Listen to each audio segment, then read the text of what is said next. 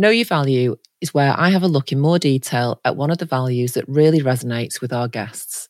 And in the We Built the City episode with Chief Executive of Manchester Pride, Mark Fletcher, one of the Roland Dransfield values which really resonated with him was no dickheads, although he was polite enough to use the asterisks in his podcast.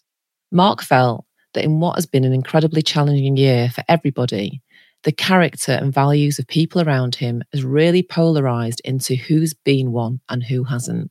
It's enabled him to shine a spotlight on those people who have really supported the work he's committed to doing and those who have been obstructive. The value No Dickheads comes from the brilliant book by James Kerr, which is called Legacy, and that's about what the All Blacks team can teach us about the business of life. This book has been the biggest influence on our business and me personally around value setting, and I'm absolutely indebted to the way that it's changed my life and my values. In Legacy, Kerr talks about leadership working best when your team takes the lead. And he cites an old Arab phrase, which I absolutely love. It's better to have 1,000 camels outside the tent than one camel's nose in it, which conjures up a lovely picture. So it's the enemy inside the tent, it's the bad apple, it's the saboteur, and it's the big transfer player who doesn't pass the ball in the box, who wants to be on the front pages the next day, who shoots, misses, and in doing that disrespects the talent, the training and the preparation of the rest of the team. It's a really powerful value, and no dickheads means that there are no superstars on a great team.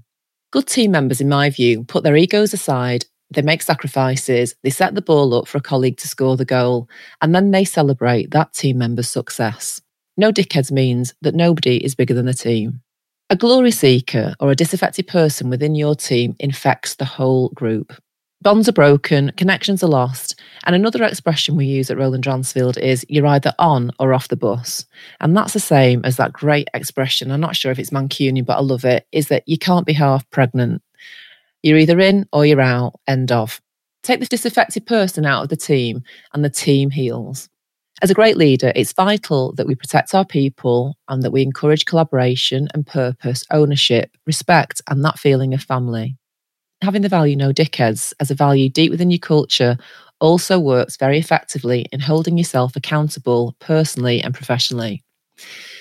And we can't always get it right, but being conscious of this and accepting only the best and selflessness from yourself as well as those around you means that whenever you realise you're teetering on the edge of being a dickhead yourself, you can have a proper word with yourself.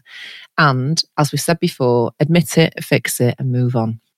So just going back to Mark's podcast, he said that he's learned a lot from this value in 2020. He's gained a perspective on what the future looks like for Manchester Pride based on the people and alliances that he wants to focus time on and those that he doesn't. That's a great lesson for 2021. No dickheads.